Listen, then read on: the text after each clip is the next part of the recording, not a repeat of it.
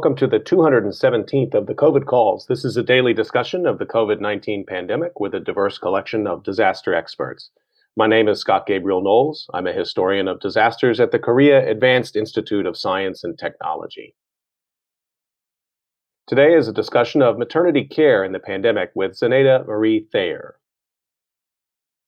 Just a quick programming note. This is the first COVID calls coming from South Korea. I am recording this today from Daejeon, South Korea, where it is 7 a.m. Thursday, and where I started my new job at KAIST on Tuesday.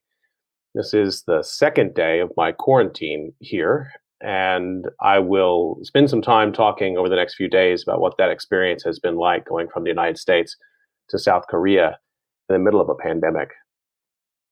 Just a reminder, you can catch COVID Calls live every weekday at 5 p.m. Eastern Time on YouTube. Just go to the COVID Calls YouTube channel to watch.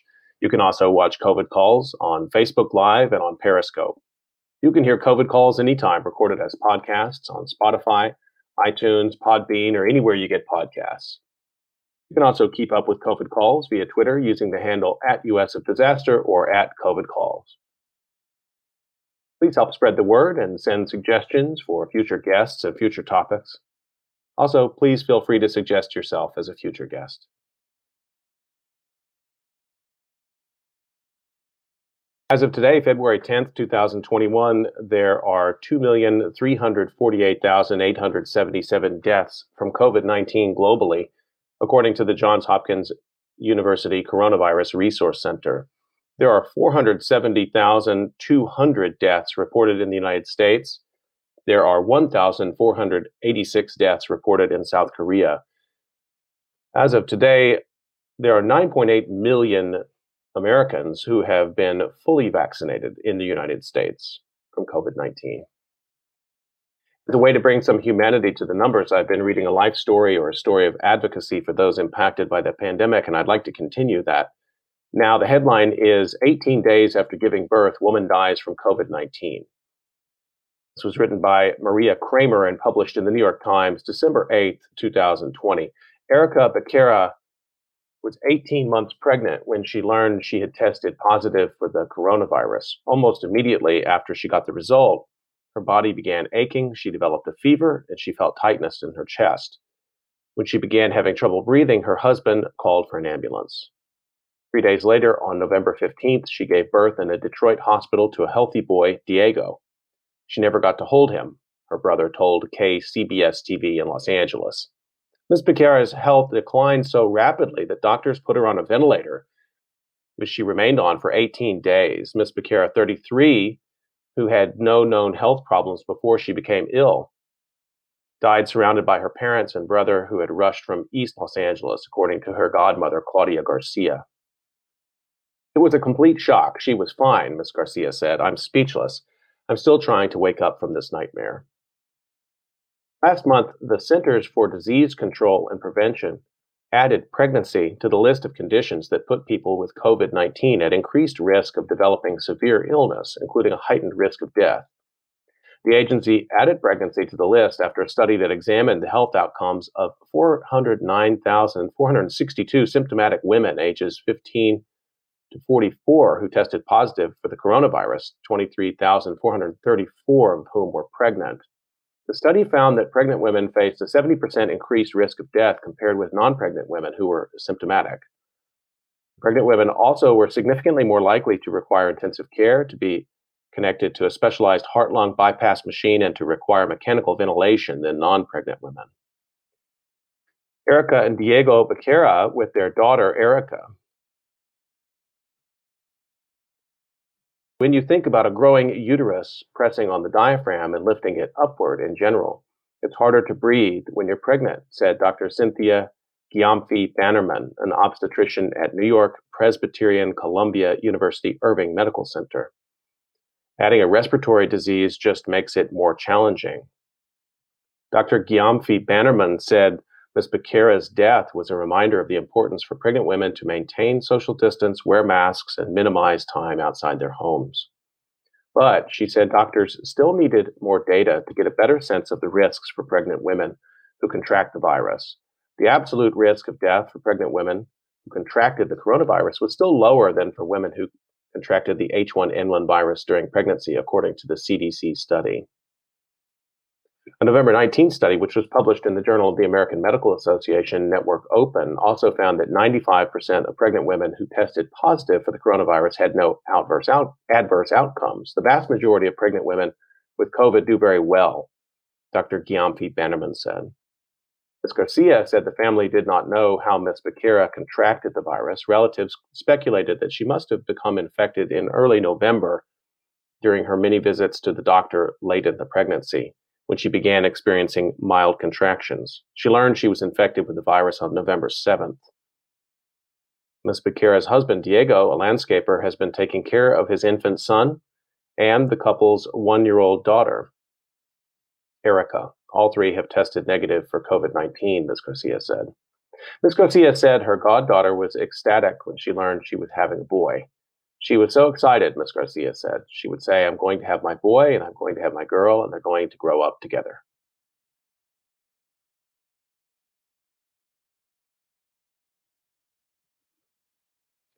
Okay, I'd like to start the conversation for today, and let me introduce my guest. Dr. Zenaida Marie Thayer is an assistant professor of anthropology at Dartmouth College. She earned her PhD at Northwestern University and is the 2020 recipient of the Michael A. Little Early Career Award from the Human Biology Association. Her research addresses how early life environments, including those experienced during pregnancy, affect health.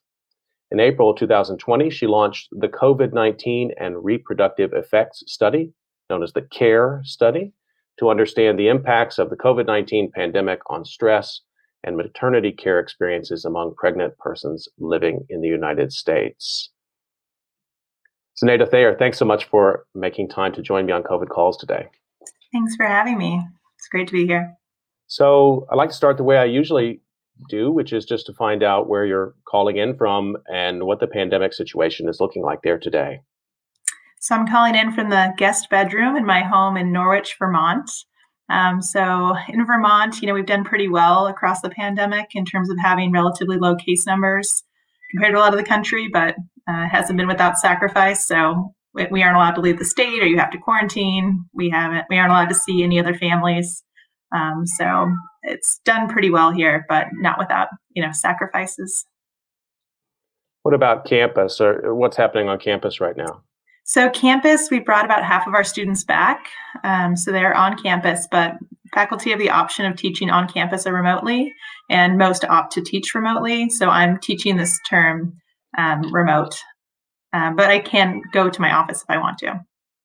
So I'd like to start by just finding a little bit about this study you've been doing. I know it covers so many different aspects of maternal care and life course for children whose mothers endure stress during the pregnancy. Maybe we can just start with kind of a general question about just how you even think about the impact of the pandemic on maternal care, like just the broadest strokes of it. Yeah. So, in your introduction, you did a really good job speaking to the background in terms of what we're learning about how infection with COVID actually impacts maternal health and potentially offspring health. But as a researcher who's really interested in understanding the impacts of stress, I'm quite interested in trying to understand how stress associated with the pandemic, beyond, actual contraction of the virus, can be impacting people. And if we think about it, everyone's being impacted by the pandemic in that way. And we think about maternity care in particular, this is a time period when people really need a lot of emotional support through pregnancy, in childbirth, and postpartum. And so what we've observed in the pandemic is a huge disruption to systems of support and a huge increase in uncertainty. So as an example, people aren't allowed to have support persons in prenatal appointments. They have to go to the ultrasound appointment by themselves, for example. There's been a cancellation of these kinds of rites of passage, things like child birthing showers and things like this. There are lots of stories in last April and March about people having to give birth alone. So support persons who test positive for COVID aren't allowed to accompany them. Maybe they were planning on having a doula. Now the doula can't come because they're only allowed to have one support person. There was concerns and recommendations even that if parents test positive for COVID, that their infant should be separated from them for 2 weeks, which is obviously severely traumatic. And then after people come home with their babies, normally you have these systems of support of friends and family bringing food and helping to watch, the baby or other kids. And we don't have that either. So there's been huge disruptions for people across this whole stage.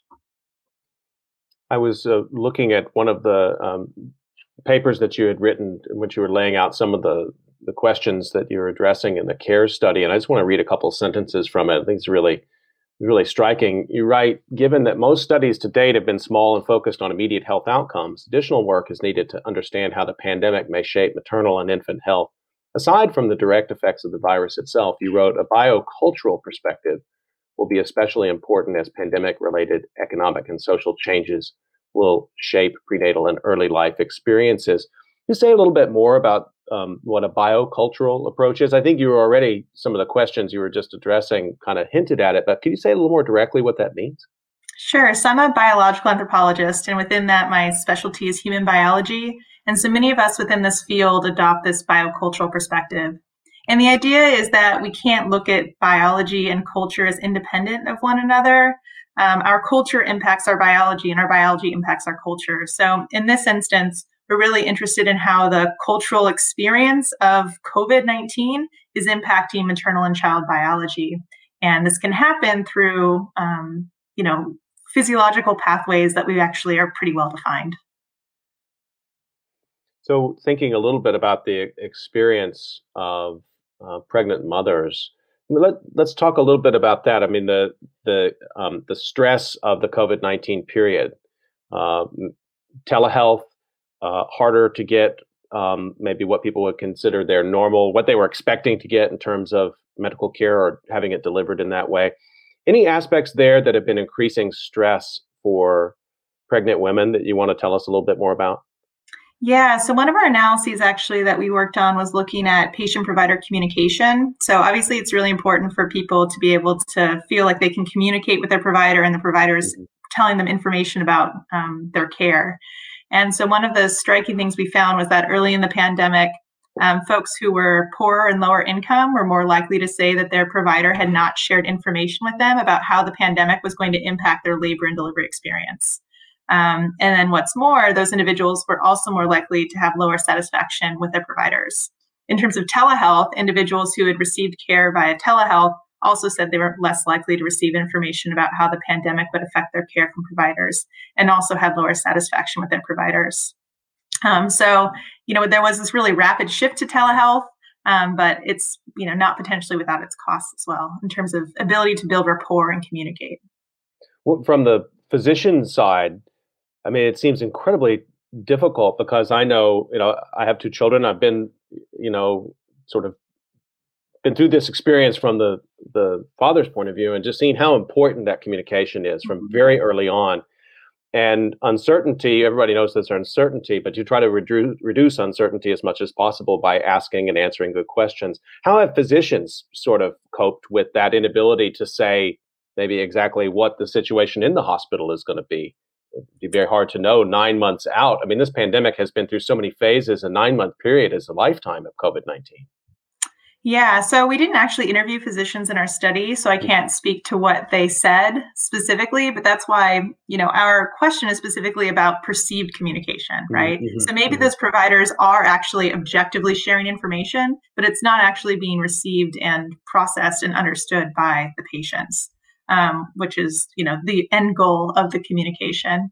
But another thing that came up in our study was how, especially in April when we launched this, was a lot of uncertainty among participants about how these hospital protocols were going to be affected by COVID. And since there was no national strategy in terms of how we would respond to this, every hospital had its own regulations. And so what this meant was that you could live in a city and maybe you picked your hospital based on where you gave birth last time, where you had a friend give birth. But now all of a sudden, whether you went to hospital A versus hospital B could mean that your birth experience is going to be drastically different. Because in hospital A, they're requiring masks, they're only allowing one support person. After you give birth, your partner is not allowed to leave the hospital because once they do, they can't come back. All sorts of different regulations. And these were constantly changing and people didn't feel like they had a good handle on what the actual regulations were. And that was causing a lot of uncertainty and stress. So on to the cultural side of coping with that stress. I mean, there's an almost unlimited, set of groupings that people rely upon, siblings, parents, extended friend networks. That must have been disrupted as well. I mean, if you're talking particularly early in April and May, which people were really locked down, they would have been relying entirely on distant communication. Yeah, and so another analysis we've been working on has been looking at the postpartum period specifically, when a lot of these systems of support are particularly important. And so we've found that individuals who say that they've gotten less help with housework or caring for their newborn in that postpartum period were more likely to have higher depression than those who said that they were still able to get that support during the pandemic. In addition, we also looked at childcare disruptions, because if you have older kids and now they're not at school or in daycare, now they're home and you're having to care for them and a newborn and not getting help from anyone else. And so those childcare disruptions were also associated with more depression as well. What about the physical side of things, the kind of impacts you've seen in terms of, that obituary I read was indicating that, I think if you sort of look behind that a little bit, loss of access to exercise, increased stress, which not only has psychological effects, but has physical effects as well. What are you seeing in that regard? Yeah, so we looked at exercise in pregnancy, because exercise, of course, is a really helpful coping mechanism for stress. We found that individuals who said that their exercise had been disrupted during the pandemic had higher depression in pregnancy as well. What was interesting about that analysis was that our participants come from all 50 states, all over the US.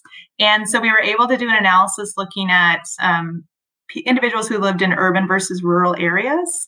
And so we found that individuals who were in rural and urban areas were more likely to say that their exercise had been impacted by the pandemic. And when we looked closer at the data and seen that those individuals were more likely to be going to gyms that were now closed, right? Or they didn't feel safe walking or running on the sidewalk because of all the people and crowding. Whereas people in rural areas, perhaps they have, larger homes or more outdoor space where they can exercise safely. So that was just another interesting component that came out. So let's talk about children a little bit. Then what are some of the ways you think about, these impacts on pregnant mothers then also manifest themselves as impacts on children? So one of the big things we think about when we're talking about maternal stress in pregnancy are impacts on the developing baby. So we know that maternal stress hormones, things like cortisol, can actually cross the placenta and influence fetal development. And this has a range of different sorts of outcomes. We think it can affect things like birth weight, gestation length, so increasing your risk potentially for having a preterm baby. In the longer term, it can increase risk for metabolic or immune disease and some psychiatric conditions in children as well. And so there's a big literature in general, maternal stress, looking at all of these different sorts of outcomes. Now, obviously, the pandemic hasn't quite been going on long enough to understand all of these long-term outcomes, but I was actually just working on an analysis today looking at fear of childbirth in our sample, which is something that happens independent of COVID, but which in our sample is very clearly exacerbated by COVID-related worries. So as an example, individuals who are really concerned about catching COVID and the impacts that would have on their developing baby, right? Or that if they caught COVID, that their baby would have long-term health effects, or that if they caught COVID, their baby would be taken away from them at birth. All of these individuals had a higher fear of childbirth score, where basically we give people a dial from 0 to 100 and we say, how calm or scared are you about your upcoming birth? And so in the analysis I was running today, I was finding associations between fear of childbirth and earlier births, so shorter gestation length, as well as lower birth weight. So that's the first, within our sample anyways, of those sorts of studies that I've seen. And I haven't seen any other published studies yet looking at these stressors in pregnancy in relation to birth outcomes. But I imagine those will start coming in the coming months. But it's your sense that this measure you're outlining, this fear of childbirth metric, it's been increased since during the COVID period. Yeah, I mean, we don't have a control, like we don't have the same sample without the pandemic. And our sample's not nationally representative, so I can't compare it to a Mhm. non-pandemic time as such. But qualitatively, in terms of our participant responses, as well as looking at the association with COVID-specific variables, I think it's an appropriate interpretation that fear of childbirth has certainly been exacerbated during the pandemic because of all the reasons we've been talking about. People Right. are even more afraid than ever of having their babies be separated or not having support people in labor, having their pain management strategies in labor being affected. So those are all things people normally are afraid of, but now they're amped up even higher. How much does financial precarity factor into that? The way you think, again, sort of pre-COVID, I know you said you didn't do a study quite like this before that, but I'm always curious, these things that don't seem to get counted into stress or it just all gets lumped together. But it's so obvious right now that this is a pandemic with health implications, but for many, many Americans and people around the world with severe economic implications as well. That must be adding to stress. Yeah. So, in general, non pandemic times, we would certainly expect to see that financial stress would be associated with more stress in pregnancy and these sorts of adverse developmental outcomes for children that I've been outlining. Within our own sample, we did actually ask a question about whether the individuals are stressed about their financial situation because of the COVID pandemic. And we also found that that variable was significantly associated with higher depression as well, indicating some potential effect of that financial stress. What was interesting about that finding was that it was independent of household income. So even individuals who Mm, had a higher yeah. household income, if they reported financial stress because of the pandemic, they had higher depression as well. When you are looking at these populations of pregnant women, are you also breaking it down by age categories, geography, race? We've seen this pandemic. It's impossible to describe it as a national phenomenon because it Mhm. impacts different populations really radically different in some cases, I think. Yeah, so our sample's over 2,000 people, which is great. But we don't have as much socioeconomic and particularly racial ethnic diversity as we want, which seems to be consistent with a lot of other surveys that were launched in the spring. Because who has time to fill out these surveys? We have a huge bias towards educated white women. But we do have some socioeconomic diversity and we do have some minority participants, but not as much, particularly the latter, to be able to really, untangle and actually show what we know broadly that, racialized minorities are being disproportionately impacted by the pandemic. So we have been able to talk more about lower income and education in relation to different outcomes. And so we have been focusing on that.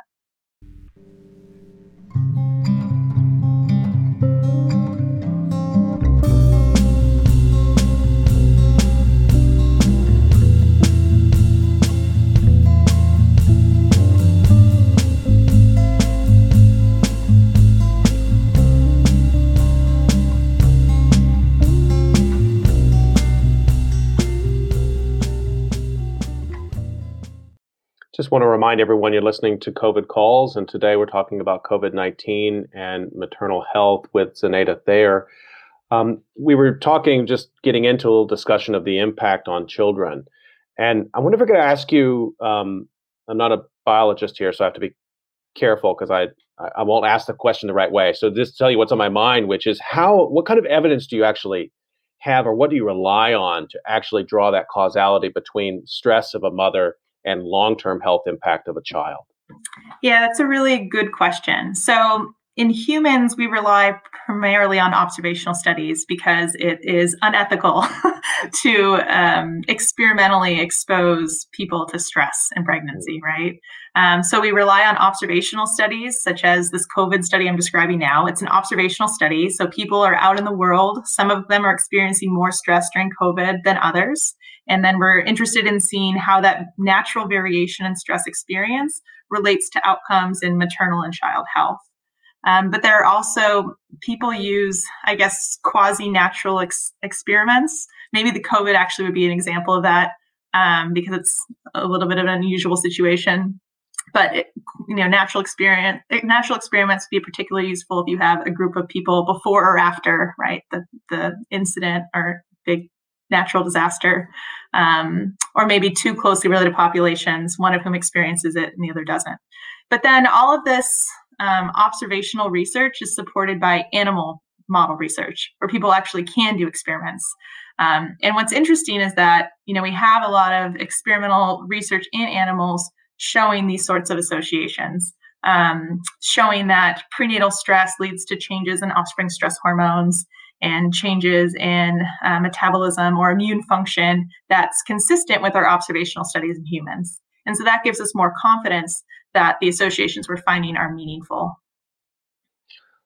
There's so much to think about there. I mean, just the first part of what you described, even just the study design, and a person who works on stress research as you do, nobody would choose this period of time. And yet it's affording a sort of body of data that I can't imagine we've had access to for a long, long time. Is that right? Yeah, and some people have drawn parallels to the 1918 flu epidemic, for example, and there are some cohort studies that have come out of that have investigated these hypotheses, trying to understand how prenatal exposure to that epidemic pandemic relates to offspring health and socioeconomic success in later life. But when you're looking at those studies, we don't know if prenatal exposure, if individuals were actually exposed to COVID or not, exposed to the flu or not. Mm-hmm. There's lots of issues with those sorts of designs. So yes, I mean, long story short, the fact that this pandemic is happening now means that people are doing a lot of research. And I know there's been a whole proliferation of COVID related studies, even many other studies looking at COVID and pregnancy as well. So then the research, as I think about it, then is going to go both directions. I mean, we're going to be looking for historical parallels to draw comparatives. But am I right that this is also going to launch a body of research which is going to go forward? I mean, they're going to be COVID babies who are going to be studied as a population group for the rest of their lives? Absolutely. I mean, with our own cohort now, we have the potential to follow this cohort of children as they grow and develop, which is certainly an opportunity I had not anticipated a year ago this time. And so we've done 2 rounds of data collection so far, one during pregnancy and one about 1 month postnatal. And we're actually gearing up for a third data collection wave with questionnaires again. And then we're also going to be launching a data collection wave to collect hair from our participants, from the mothers and their babies, to look at cortisol, stress hormone levels in hair. Just asking you to speculate a little bit here, but based on any research that may already be out there, what kinds of impacts might we be looking at for the life course of children? I know you mentioned the 1918, maybe World War II was a period of time. I know in other countries, particularly in Europe and also in Japan, they've done long-term studies of children, for example, who grew up in the immediacy of war.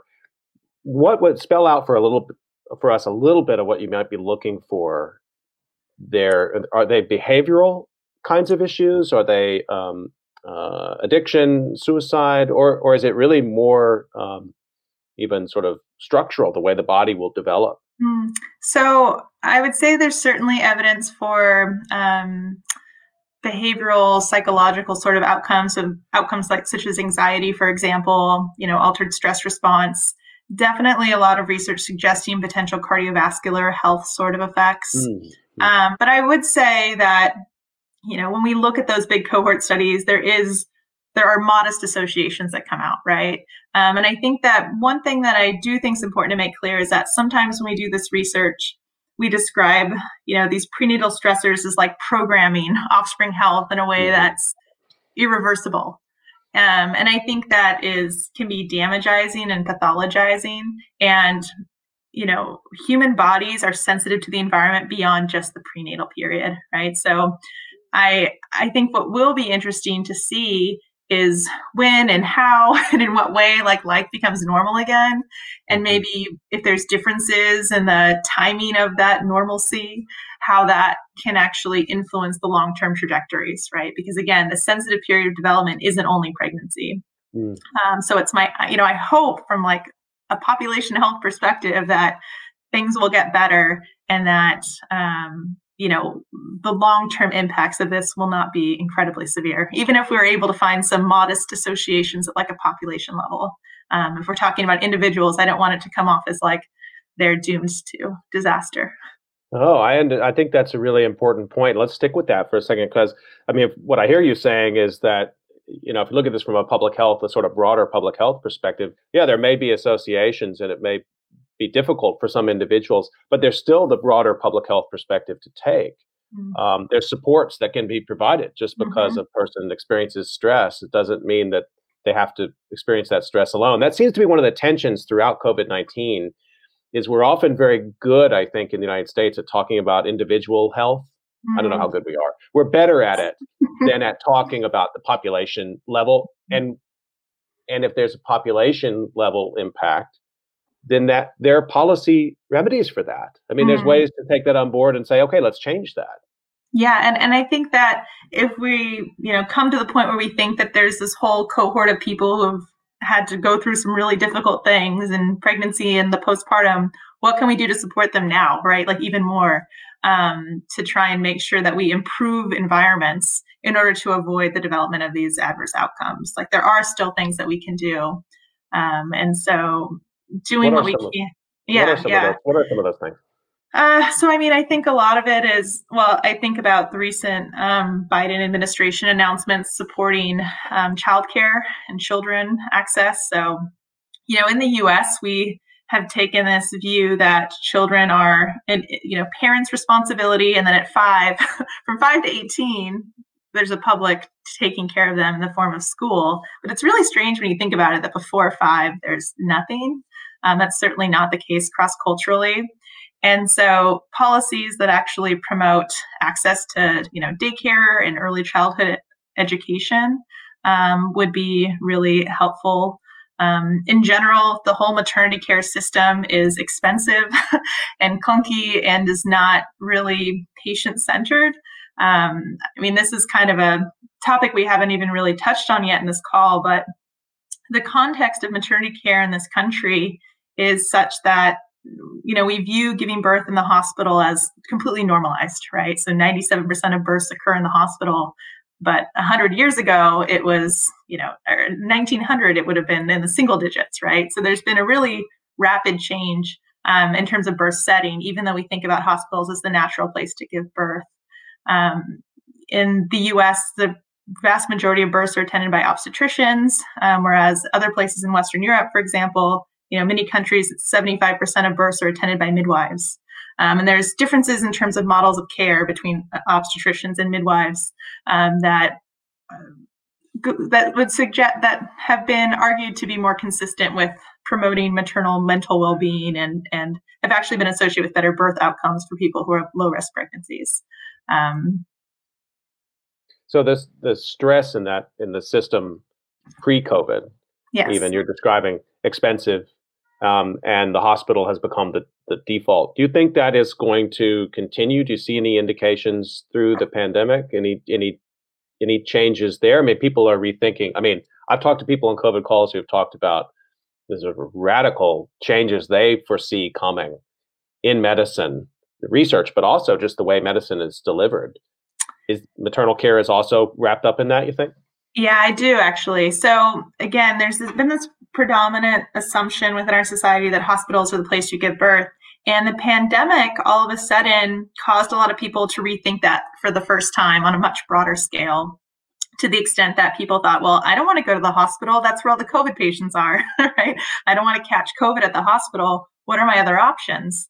And when people explored those options, they realized that there's not that many, because there's lots of structural factors that inhibit access to out-of-hospital community birth. So the other places to give birth are in freestanding birthing centers, which exist, but they don't actually even exist in all 50 states. And also home births, which can be difficult to access as well. They're not covered by insurance. They can only be attended by midwives. And so anyways, with the pandemic, you saw a lot of people trying to explore these community birth options for the first time. Within our sample, we see this. Individuals who went to those community births oftentimes were very satisfied with it. And we actually have a paper that's about to come out in Frontiers that where we asked our participants about how the pandemic is impacting their future maternity care preferences. So if you were to become pregnant again, where would you give birth? And we found that about 6% of our participants said that if they became pregnant again, they would now give birth outside of a hospital, which again, if you think back, it's only 3% of people give birth out of hospital in the first place. So again, suggesting that the pandemic may be shifting some of these cultural norms about where we should be giving birth in the first place. And do you think that's connected with perception of scarcity of hospital services, with the possibility that, it's hard for me to understand. It's such a complicated array of risks that we now associated with hospitals. Not everywhere, I should say, but in the United States, and the way the pandemic, as you mentioned, has been handled, not in a national way, sometimes not even at a state way, but wildly diverse experiences. So what do you think is driving that increase in interest in moving away from the hospital for birth? Yeah, so I think that, initially for a lot of these people, it was about getting away from the sites of infection. But for those who experienced it or those who have learned about it more now, there was a trend towards kind of a preference for the models of care associated with those spaces. So this kind of model of person-centered care, where you have someone who you have a relationship with and you get to know over the course of your pregnancy, and they're the one that's with you throughout your labor and deliver your baby, as opposed to in many hospitals where you might see a different provider at every appointment. When it comes time to actually give birth, you don't know who's going to be there when who's going to be on call when you go into labor. And then when you do go into labor, you've got all these different people coming into your room, sticking their fingers inside you and watching you. And so you don't have that emotional support, which is fundamental for feeling safe and secure in childbirth, which, from an evolutionary perspective is essential, right? So humans have obligate care across cultures. Everywhere humans have assisted childbirth, which is not something you see in other species. And so the role of that person is to provide not only like the physical support, but emotional support. And so that lack of emotional support is something that happens, unfortunately, in a lot of hospitals, and is something that people really crave. Just want to remind folks that you're listening to COVID Calls, and I'm talking today with Zenaida Thayer about maternal care and the pandemic. And you can get your calls in, get your questions in to COVID Calls in the YouTube live chat, or you can put them up on Twitter. Just be sure to tag at US of Disaster. A couple more aspects I wanted to come back to, just things you had mentioned earlier, and then I know you've written a little bit about too. Perception that, maybe it's reality, that children would be taken away from mothers for a quarantine period after giving birth. Are there documented cases of that out there this year? Yes, there are. Year? Yeah, yes. Really? In 2020, there were children who were and the language. So we actually asked our participants about this as well. So I'd read about this in news stories. So we asked about it in our survey. And there were people who were separated from their infants at birth in our sample. And one of the things I asked participants about was whether they felt like they had a choice or not. Because in the official, CDC recommendations about separating the infant away from the mother if she tests positive for COVID, it was recommended. It was worded in such a way that the provider was supposed to inform the patient that this was the recommended course of action. But of course, as a patient, you have a right to make a decision about your medical care, right? So technically, you could refuse that. So we'd asked our participants if they felt like it was presented to them as a choice or something that they felt they had to do. And our participants all said that if they felt like it was something that they had to do. So it was not presented to them as a choice. Even the perception that could be a possibility must be an enormous stressor. Yes, absolutely. And again, like the US guidelines for this and recommendations were disconnected from the WHO guidelines, which said that, keeping moms and babies together is extremely important for breastfeeding. So and among many other things, right? And so keeping moms and babies together should always be a priority. And there was no evidence to suggest vertical transmission from mom to baby of COVID. And, mom should just be masked and wash her hands and still be together. So it was really tragic.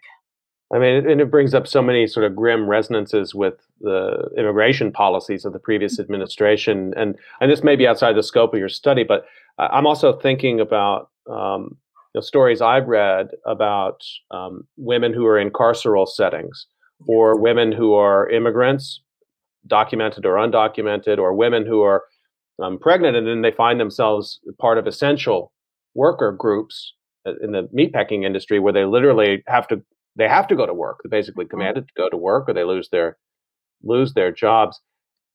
How do we make sense of the stress on those populations of pregnant women? Yeah, so I mean, respect to some of your like incarcerated women, for example, there's all sorts of inhumane characteristics of like how women who are incarcerated have to give birth, and these regulations vary by state. But in some states, women have to be shackled like while in labor, so that's like a whole thing.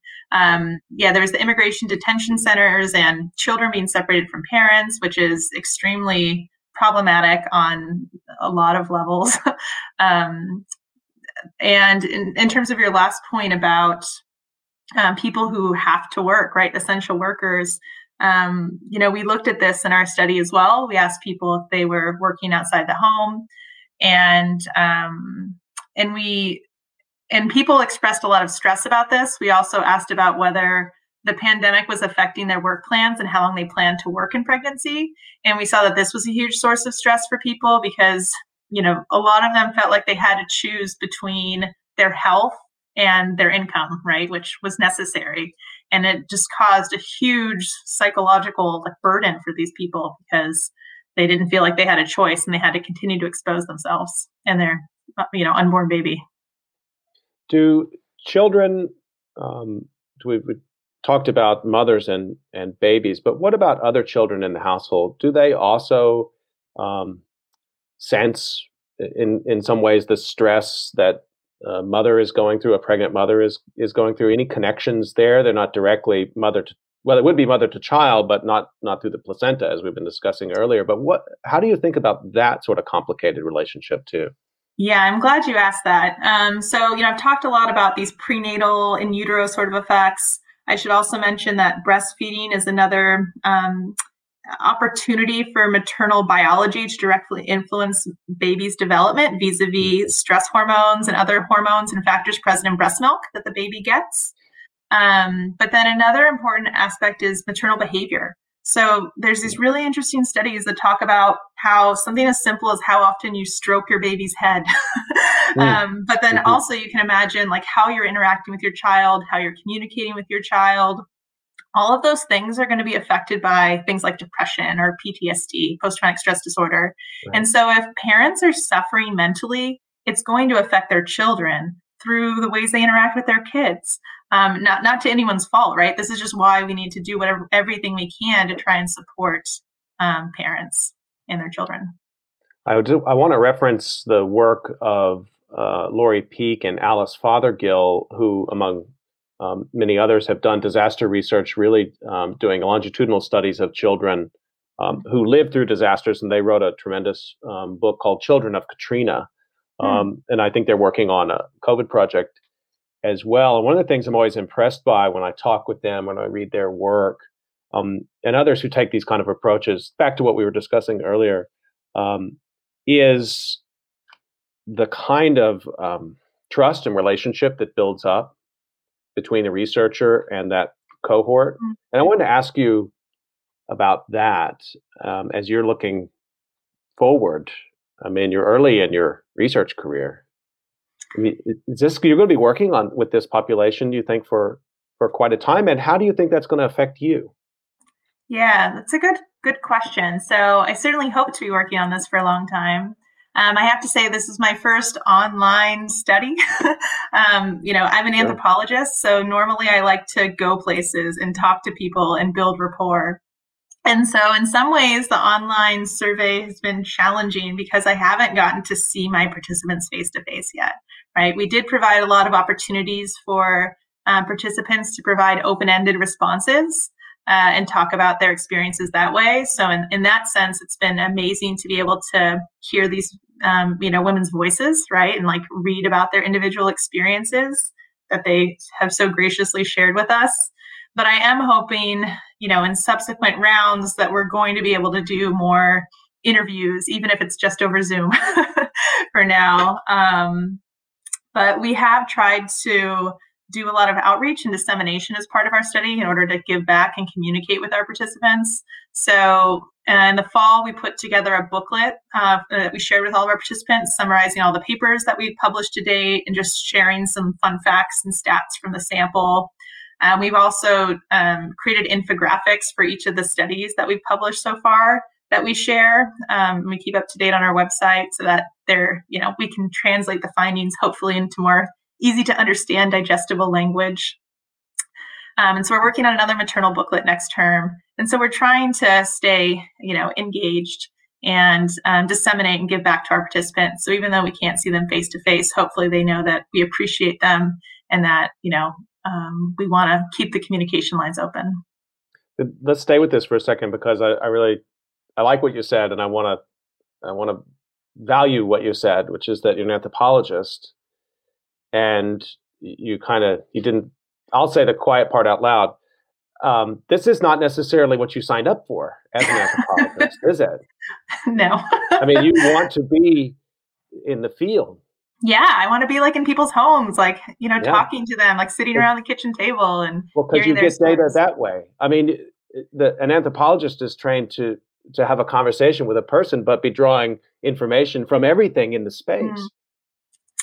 Yeah. So, I think that obviously in COVID, we haven't been able to do that, right? So I've had to pivot and figure out how to use my skills differently. But, I'm hoping to be able to do more of that in the future. And certainly, even if I were to start a retrospective study anytime in the next few years where I generate a new cohort and talk to people, for better or worse, this pandemic has had a substantial enough effect that I think I can ask about specific things that have happened to people and have confidence that they're being recalled with a high accuracy. So if I asked about if someone's financial situation was impacted by the pandemic, even 5 years down, hopefully they can still give me a relatively accurate assessment about that. It's always a new adventure. What do you think online study design is now going to become a requirement for anthropological training? That's an interesting question. I had 3 students, undergrads, who were about to go to the field last year. So we were working on their human subjects approvals. Mm-hmm. And when COVID hit, 2 of them, decided that was it. They're overwhelmed and didn't want to try and shift. But one of them shifted and we did her study online. She was originally going to go to Peru and Japan. And then we did all these remote surveys instead and interviews instead. And now I'm designing some other studies with undergrads and we're doing all online surveys. And so, I find myself training students in an area that I never received training in. Mm-hmm. So, I think there's some value to internet surveys and to Zoom interviews in that we can reach more people mm-hmm. quickly. Mm-hmm. And I can access people geographically who would be more difficult to access.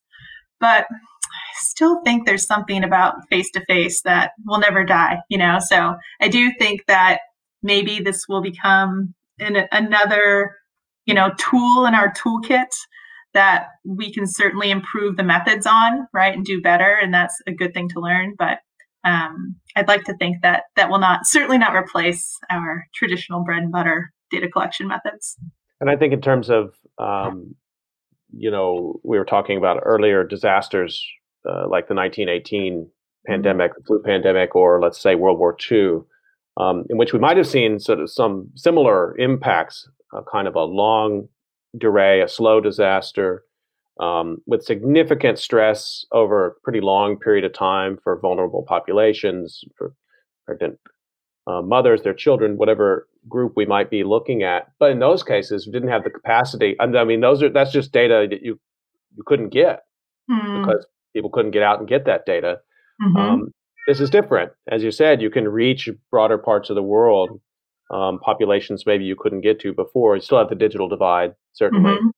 Mm-hmm. But it's literally building it as we go, right? Yeah, definitely. So in that sense, it's exciting, the possibilities to think through.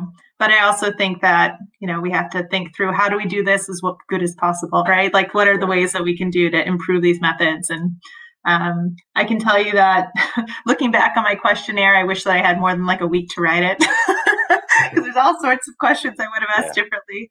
Yeah. But yeah, it's Why still was that? That exciting was to me. the urgency of the moment and the perishability of the data.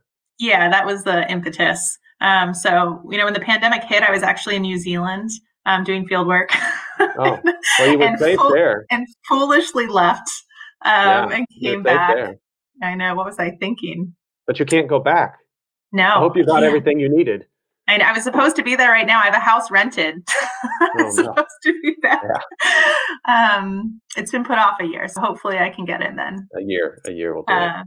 Yeah, in any case, I came back and was just concerned about, what was happening. And a postdoc I was working with, Dr. Teresa Gildner, reached out to me and she's like, do you think we should do something? And I was like, yeah, we should. And so we just put it together and everything was just happening fast. So we wanted to, and we didn't know how long it was going to last, right? We all thought that the pandemic was going to be over in 2 months. So we had to collect our data now. Right.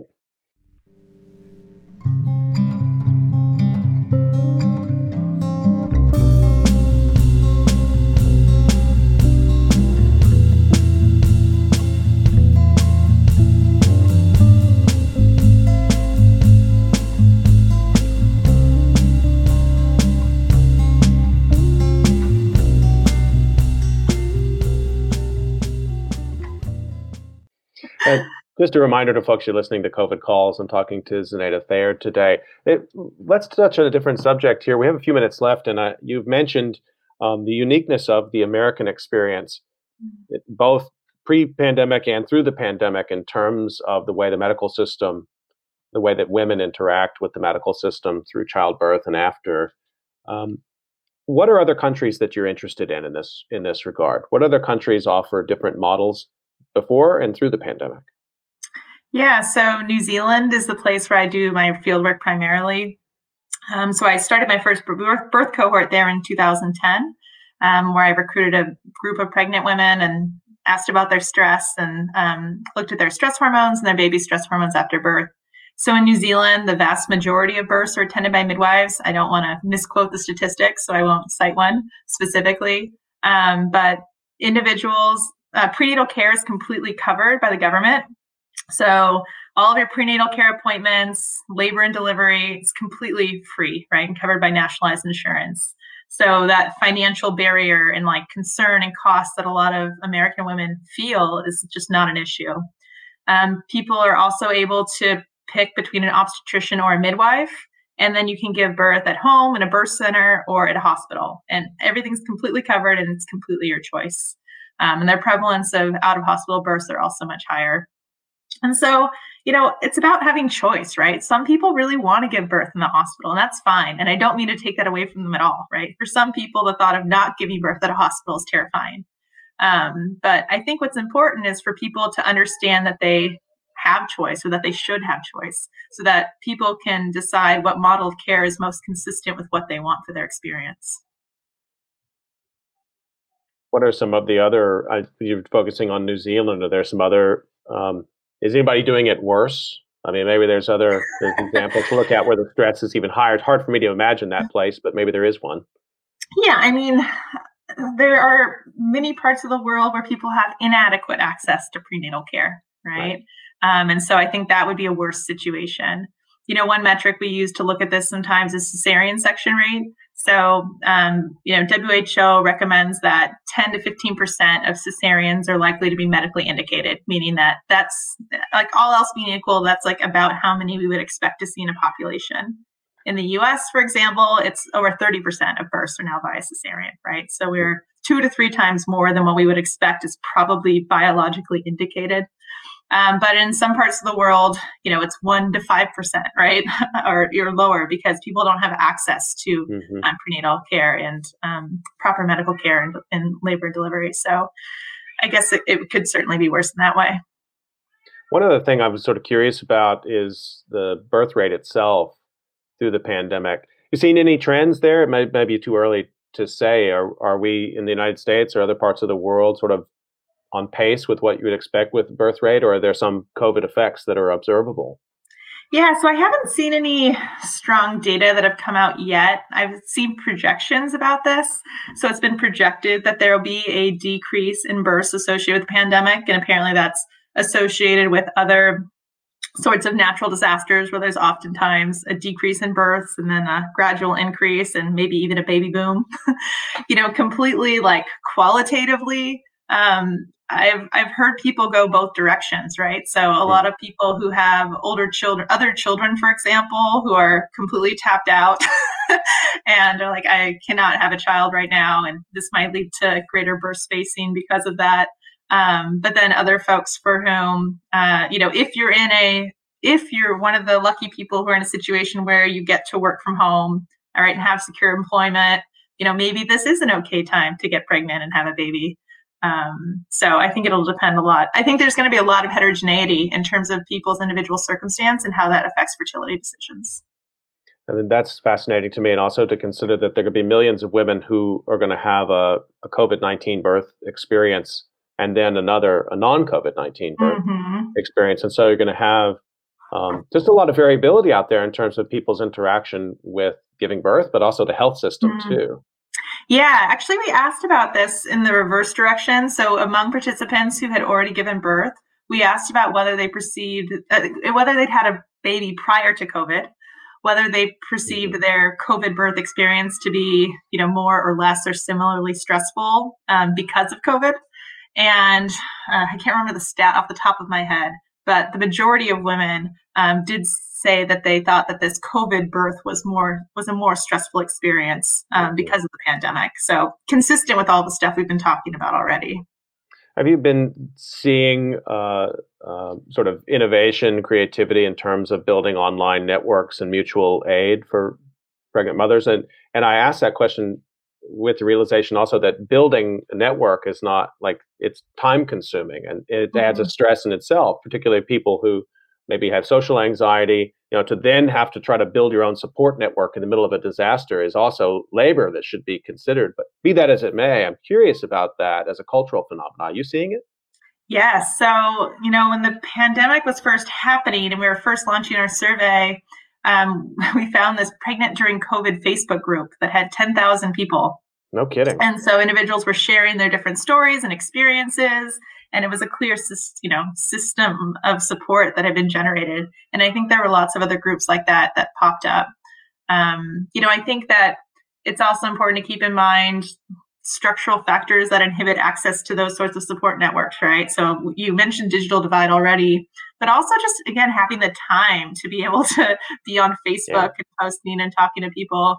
Unfortunately, that's not a luxury everyone has, right? Particularly if you're working jobs and caring for other kids. And so, I think that those inequalities that already exist are probably just exacerbated even more by the pandemic because a lot of people aren't able to form those spontaneous, online connections. Just want to remind folks that you've been listening to COVID Calls and been talking today with Zenaida Thayer, who's the co-creator of the COVID-19 and Reproductive Effects, the CARE study. Let me give you a second to say something about your colleagues and people in your team that you've been working with.